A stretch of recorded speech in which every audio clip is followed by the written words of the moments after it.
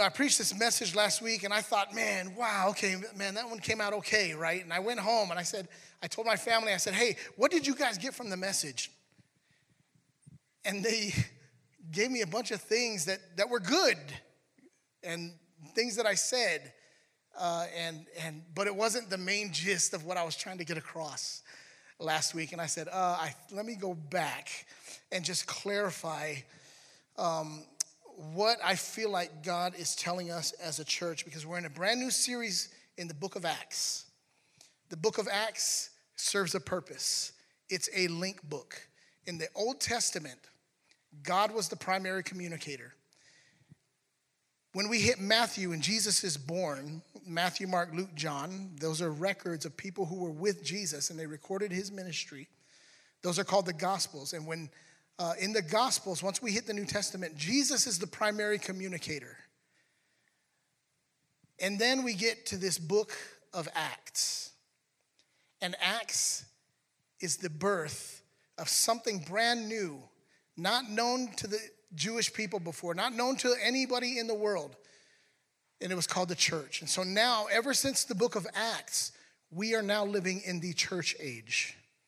We are now living in the age of grace. Whereas before, as we talked about, and I'll talk about this again later on in today's message, there was a process. In order for you to atone for your sins, a sacrifice had to be made. That's what we referenced during worship.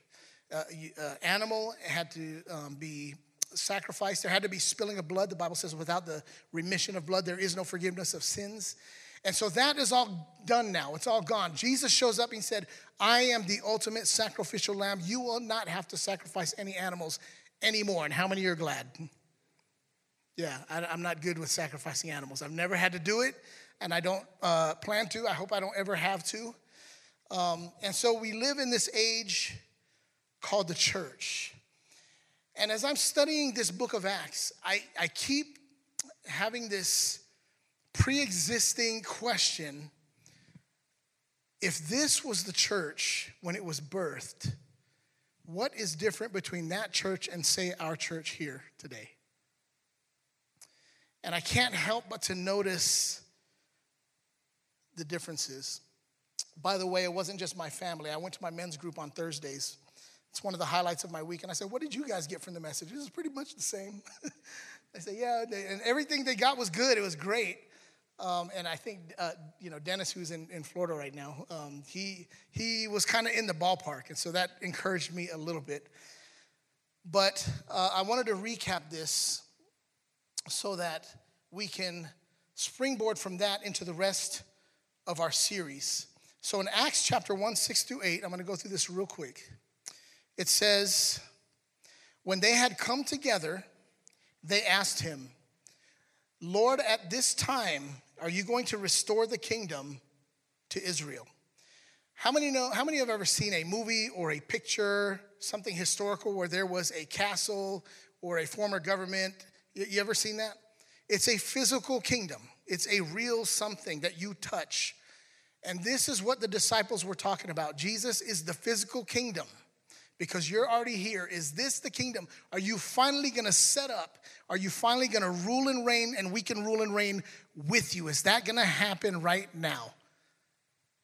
And here's Jesus' response. He says, it is not for you to know times or seasons that the Father has fixed by his own authority, but you will receive power when the Holy Spirit has come upon you, and you will be my witnesses in Jerusalem and in all Judea and Samaria and to the ends of the earth. In other words, Jesus was saying that is above your pay grade.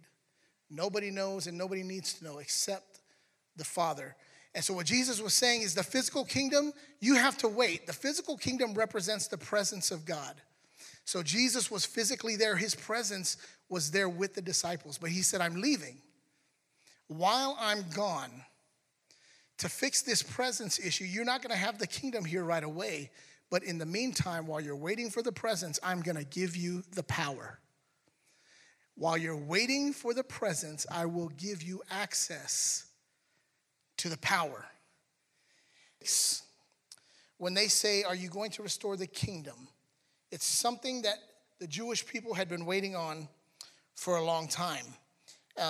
So Jesus said, this again, right where the book of Luke leaves off, the author Luke, the book of Acts picks up. It really was one whole story, but you can't, back in those days, they put things on scrolls, right? You've probably seen that before. And everything didn't fit, but it's really one continuous book from the book of Luke to the book of Acts. The only thing that deciphers between the two is when Jesus actually leaves. And then the book of Acts picks up and he says, this is the church now. So when Jesus resurrected from the dead, he came back for 40 days and he spent time with the disciples and he gave them instructions. This is what it's going to look like with me being physically gone. And he gave them instructions. The church is going to grow and it's going to explode and you are going to have the power. That's how it's going to happen.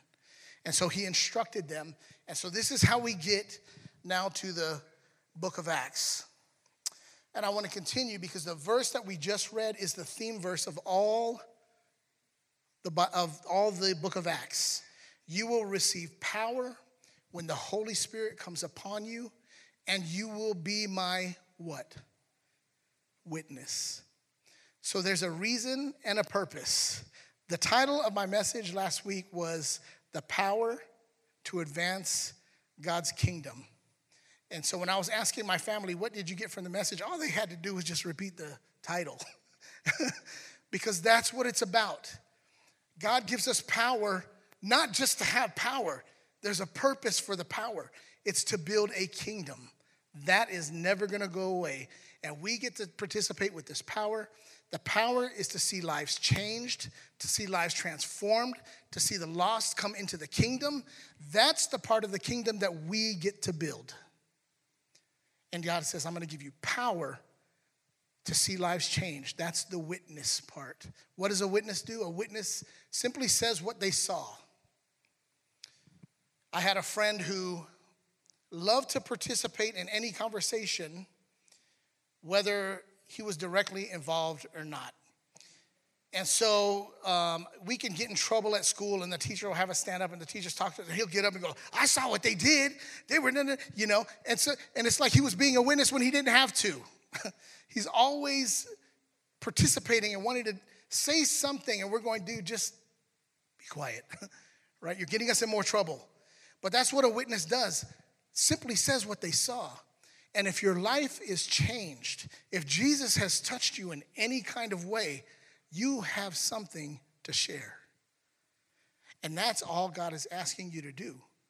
Now, if you feel like, man, I'm not really that kind of a person, I don't speak very well, I'm a little bit scared. Well, you're in good company because when Jesus was here with the disciples, really, they were camping out. They didn't want to come outside. Jesus was their hero. They saw him do miracles. They thought he was invincible. And then they saw him tortured and crucified. Now they're going, okay, now this isn't the way it was supposed to work. This dude had power. We gave up our lives to follow him. And he got killed just like that. And now they're scared for their life. So when Jesus shows up, they were scared. So join the club. Join the club. And there's a reason why Jesus said, wait for the power of the promise of the Spirit. Because that's where the power comes from. Now we're going to get into this. So we're going to be in chapter 2. And I'm going to try to speed this up because I spent a lot of time talking about last week's message. One of the greatest wildfires in our history took place 3 years ago.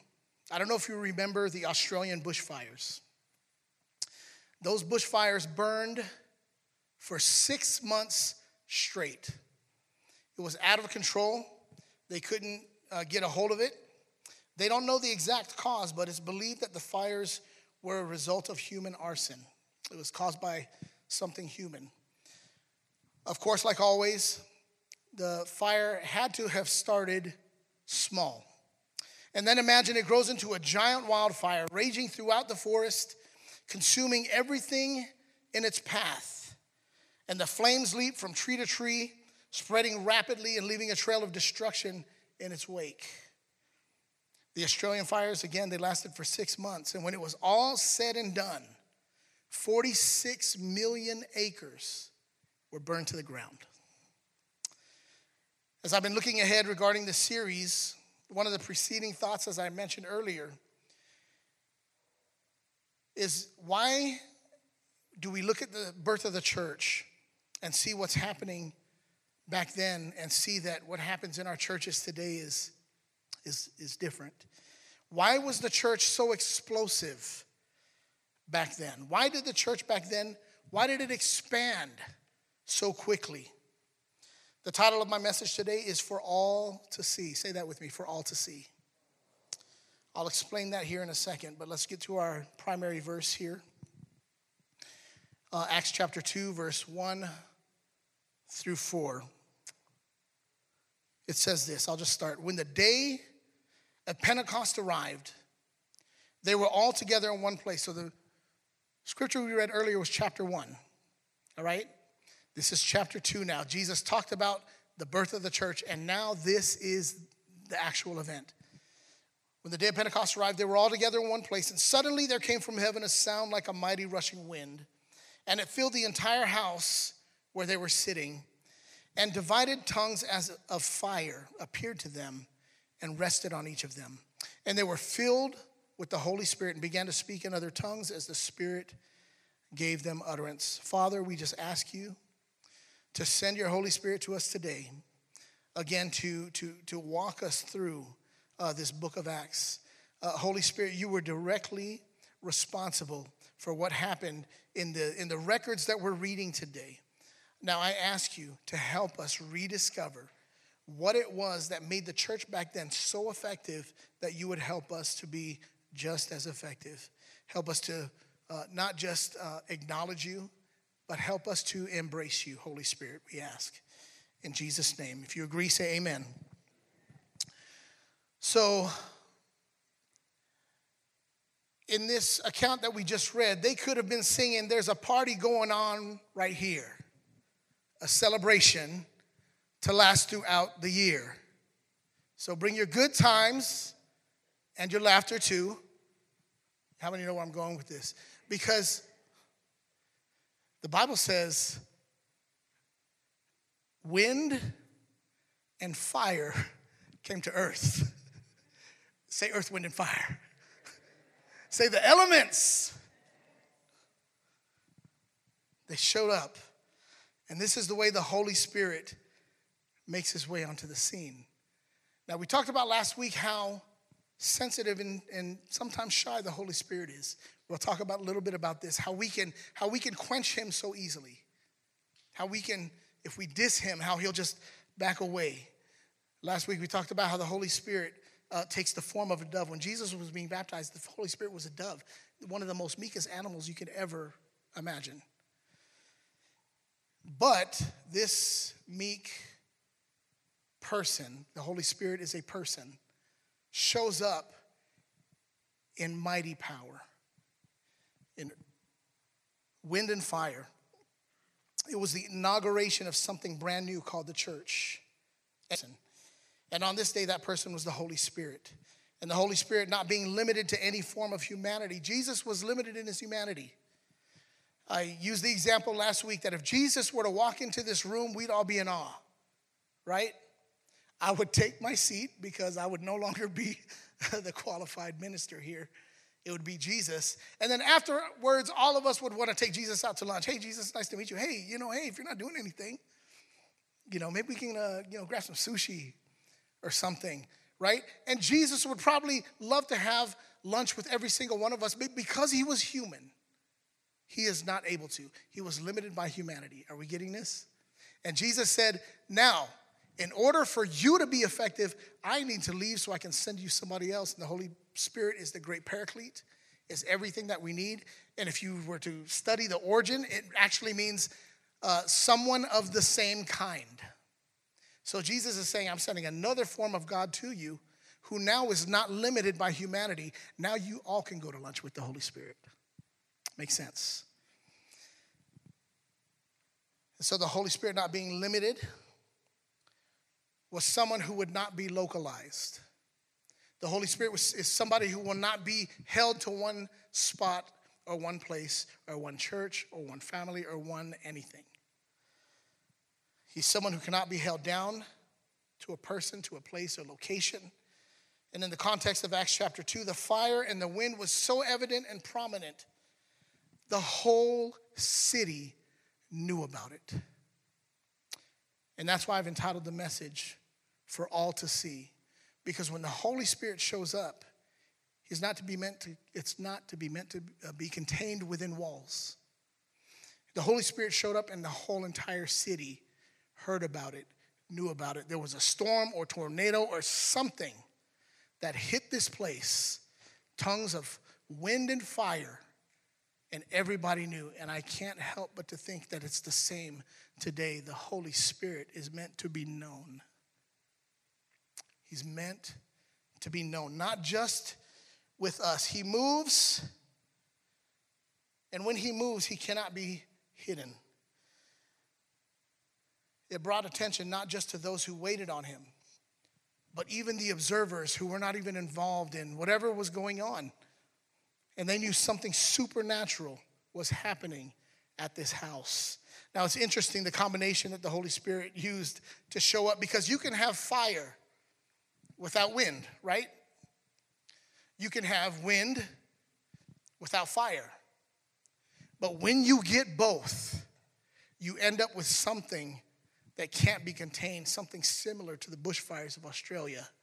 How many know what I'm talking about? I think it's significant that the Holy Spirit came this way, as if to say, this is what God has provided for you. This is what you can have. The question is, will you have it? Will you have it?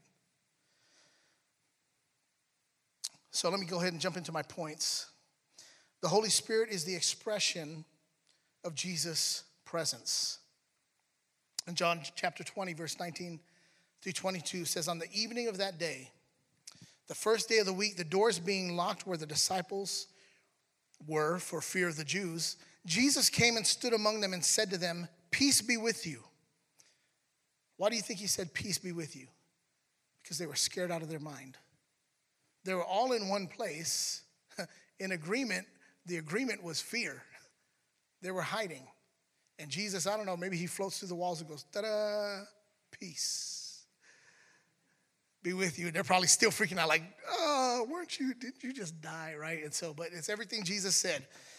When he had said this, he showed them his hands and his side. The disciples were glad when they saw the Lord. And Jesus said to them again, peace be with you. As the Father has sent me, now here's a clue to where we're going today. As the Father has sent me, we know that Jesus sends us the Holy Spirit, but he also says something here. As the Father has sent me, even so I am sending who? You. Say you. Yeah. Even as the Father has sent me, I am sending you.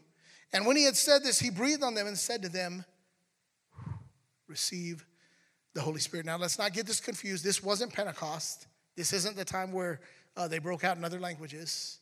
This was a foreshadowing of what Jesus was going to do in their lives.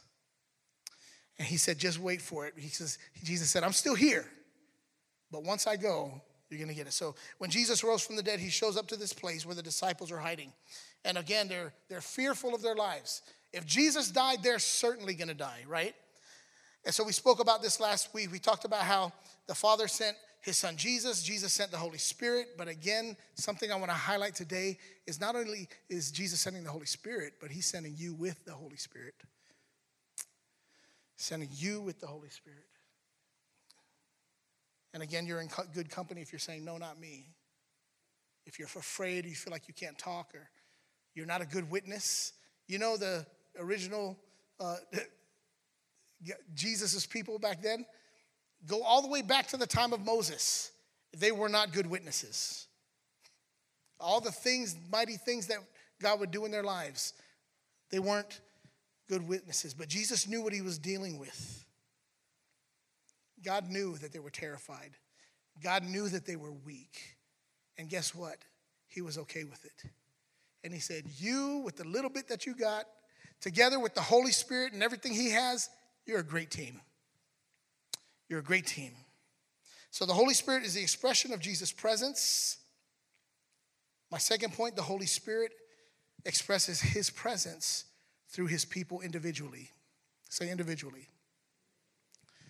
In our text, the people were being obedient. Jesus told them to go and spend time in God's presence. He told them to go to Jerusalem, wait on the presence, wait on the promise. In order to receive the promise, they had to be in God's presence. They were good Christians. They were listening. They went and they were having a prayer meeting, fellowshipping, whatever they were doing. And how many know that prayer is such an important part of God's church? I just want to let you guys know that once a month, it's only once a month, we have a prayer meeting, and it switches locations. We go to different people's house, usually on the first weekend of the month. Last week was too crazy busy. Too many people were out. And so this Saturday, if you're interested, we will let you know where it's at. Okay, we got a lot of people out of town, so we're still figuring that out. But there's a prayer meeting once a month, if that's not too much, usually about an hour, if that's not too much. Another thing is that we have prayer meetings here at the service at, where's my wife? At 9 a.m., we have prayer in one of the classrooms. We pray for you every single Sunday. We pray for you every single Sunday. How many know that's an important part of the church? Okay, I encourage you, if you have time, participate in one of these prayer meetings. But it was such an important part of the first church. They gathered together in God's presence, and because they did, a heavenly wind and fire hit the earth. They wanted his presence, and in turn, they got his reality. The job of the Holy Spirit is to take the kingdom of God in all of its reality and bring it into our present experience. That was one of the points from last week. And so if we want to, that's the whole point of Acts. The presence of God, that kingdom that the disciples were waiting on, you got to wait on that, but you don't have to wait for the power. And so this book is telling us you can have this today. You can have this now. Through the Holy Spirit, it's available to us. That was his purpose, to bring God's kingdom and make it part of our experience now. What happens in heaven is power. And God is saying you can bring that power down here. You can see people saved. You can see people delivered. You can see people healed. Say power. Say heavenly power. Y'all must be tired from praise and worship, huh? Y'all was like jamming and stuff. All right. 1 Thessalonians 5:16 through 22. This is speaking individually. The Holy Spirit expresses himself individually. He says, rejoice always. Pray without ceasing. Give thanks sometimes. But in all circumstances, give thanks. For this is the will of God in Christ Jesus for you. This is God's will for you and I. The Holy Spirit can express himself in this way regardless of your circumstances. Do not quench the Spirit. Now, if we have time, we're going to zone in on that a little bit. Do not quench the Spirit. Do not despise prophecies, but test everything. Hold fast to what is good. Abstain from every form of evil. He expresses himself through us individually. But God's design is that it doesn't stop there. He also the Holy Spirit expresses his presence through his people collectively as a church. What we did this morning is the way God designed it to be.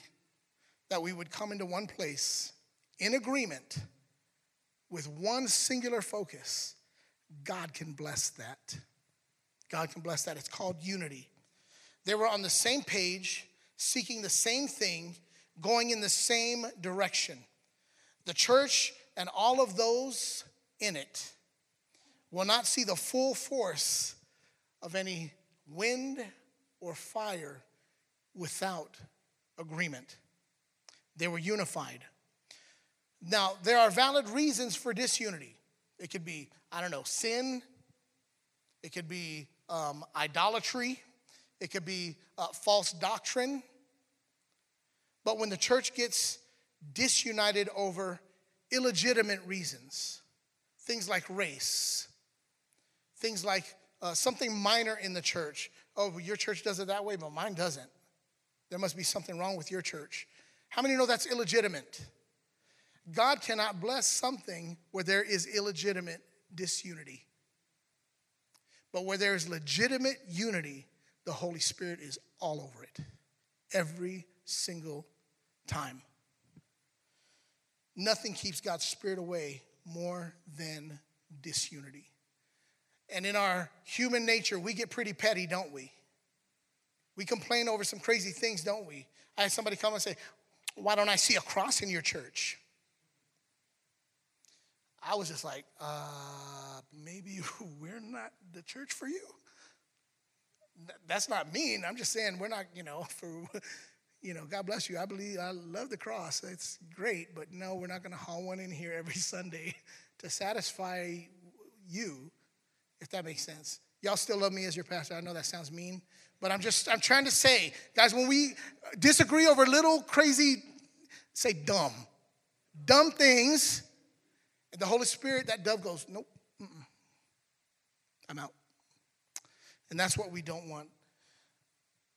And so the church doesn't look like the book of Acts. I'm talking about church, worldwide church.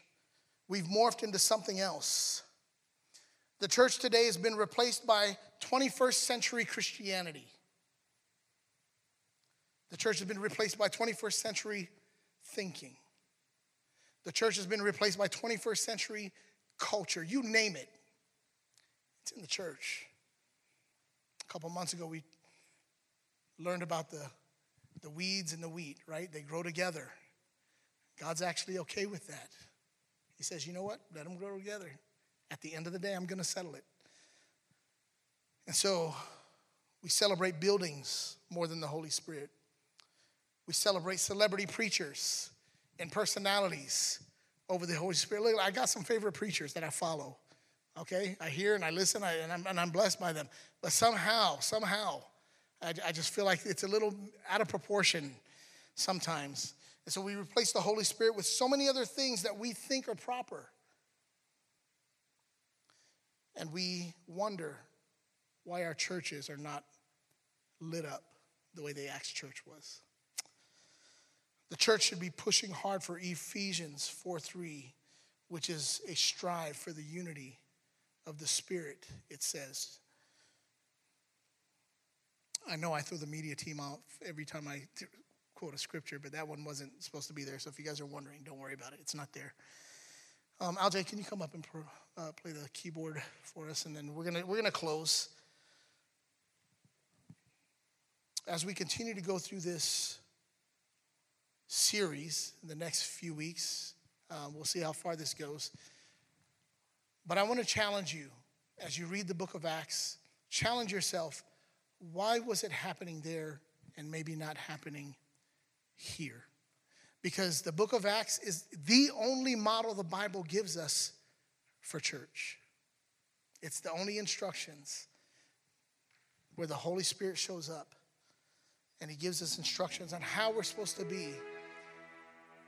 It tells us who the person of the Holy Spirit is. It tells us his plans, and it tells us his purpose. The plan is an ultimate kingdom. The purpose is to empower you to be a witness. Now, when we talk about quenching the Holy Spirit, because the Holy Spirit is a person, and we talked about how he expresses himself through us individually, I want you to ask yourself, how much do you welcome the Holy Spirit in your life? And answer honestly. Are you afraid of what he might do? Are you afraid of the wind and the fire? Are you afraid of the other languages? It's fine if you are.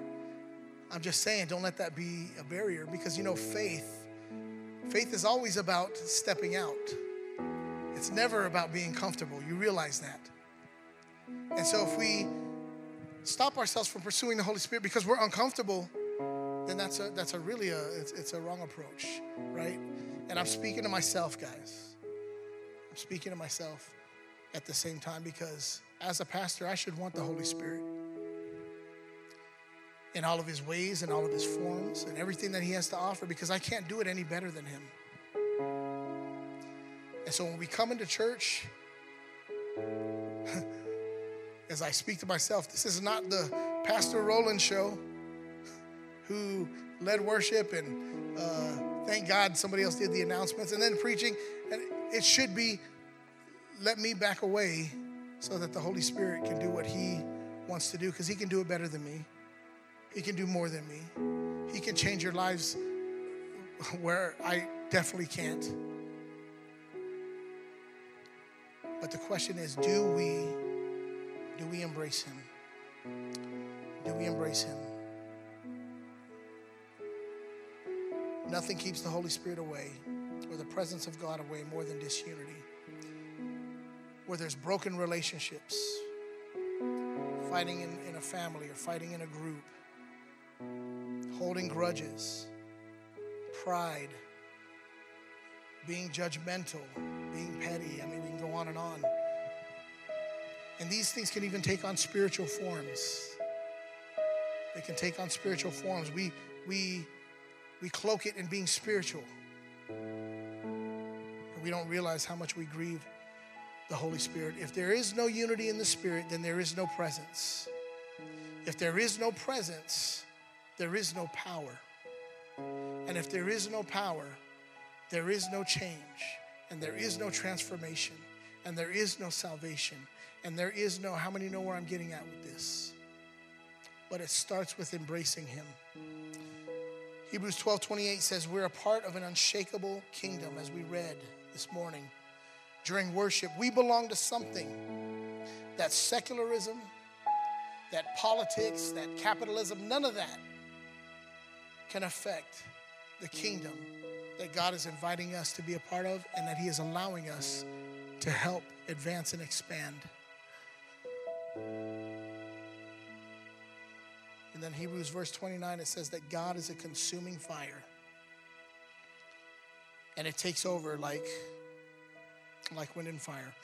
Again, going back to our worship, this is a picture of sacrifice. And God can't consume us unless we lay our lives at the altar. And so I think that's where I'm going to end it today. So would you bow your heads?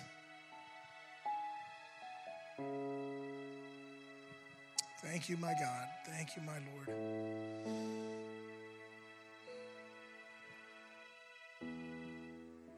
Lord, even as we sing this morning, your fire, your fire, your fire, Lord, let it burn within us. Lord, I pray that it would consume us. Lord, that it would burn away anything that doesn't represent you. Father, that it would burn away anything that disappoints you. But Lord, I thank you. It's not just all about that, but Lord, there's a refining that goes on. Lord, your word talks about refining even as gold.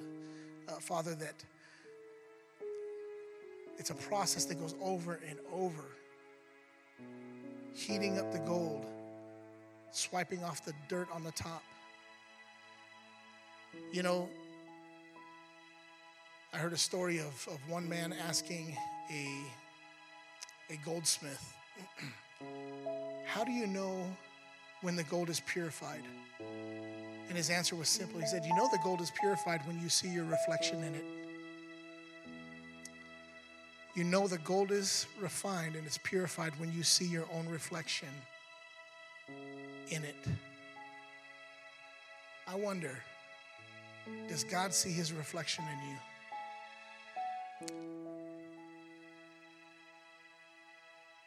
Lord, that's our prayer today.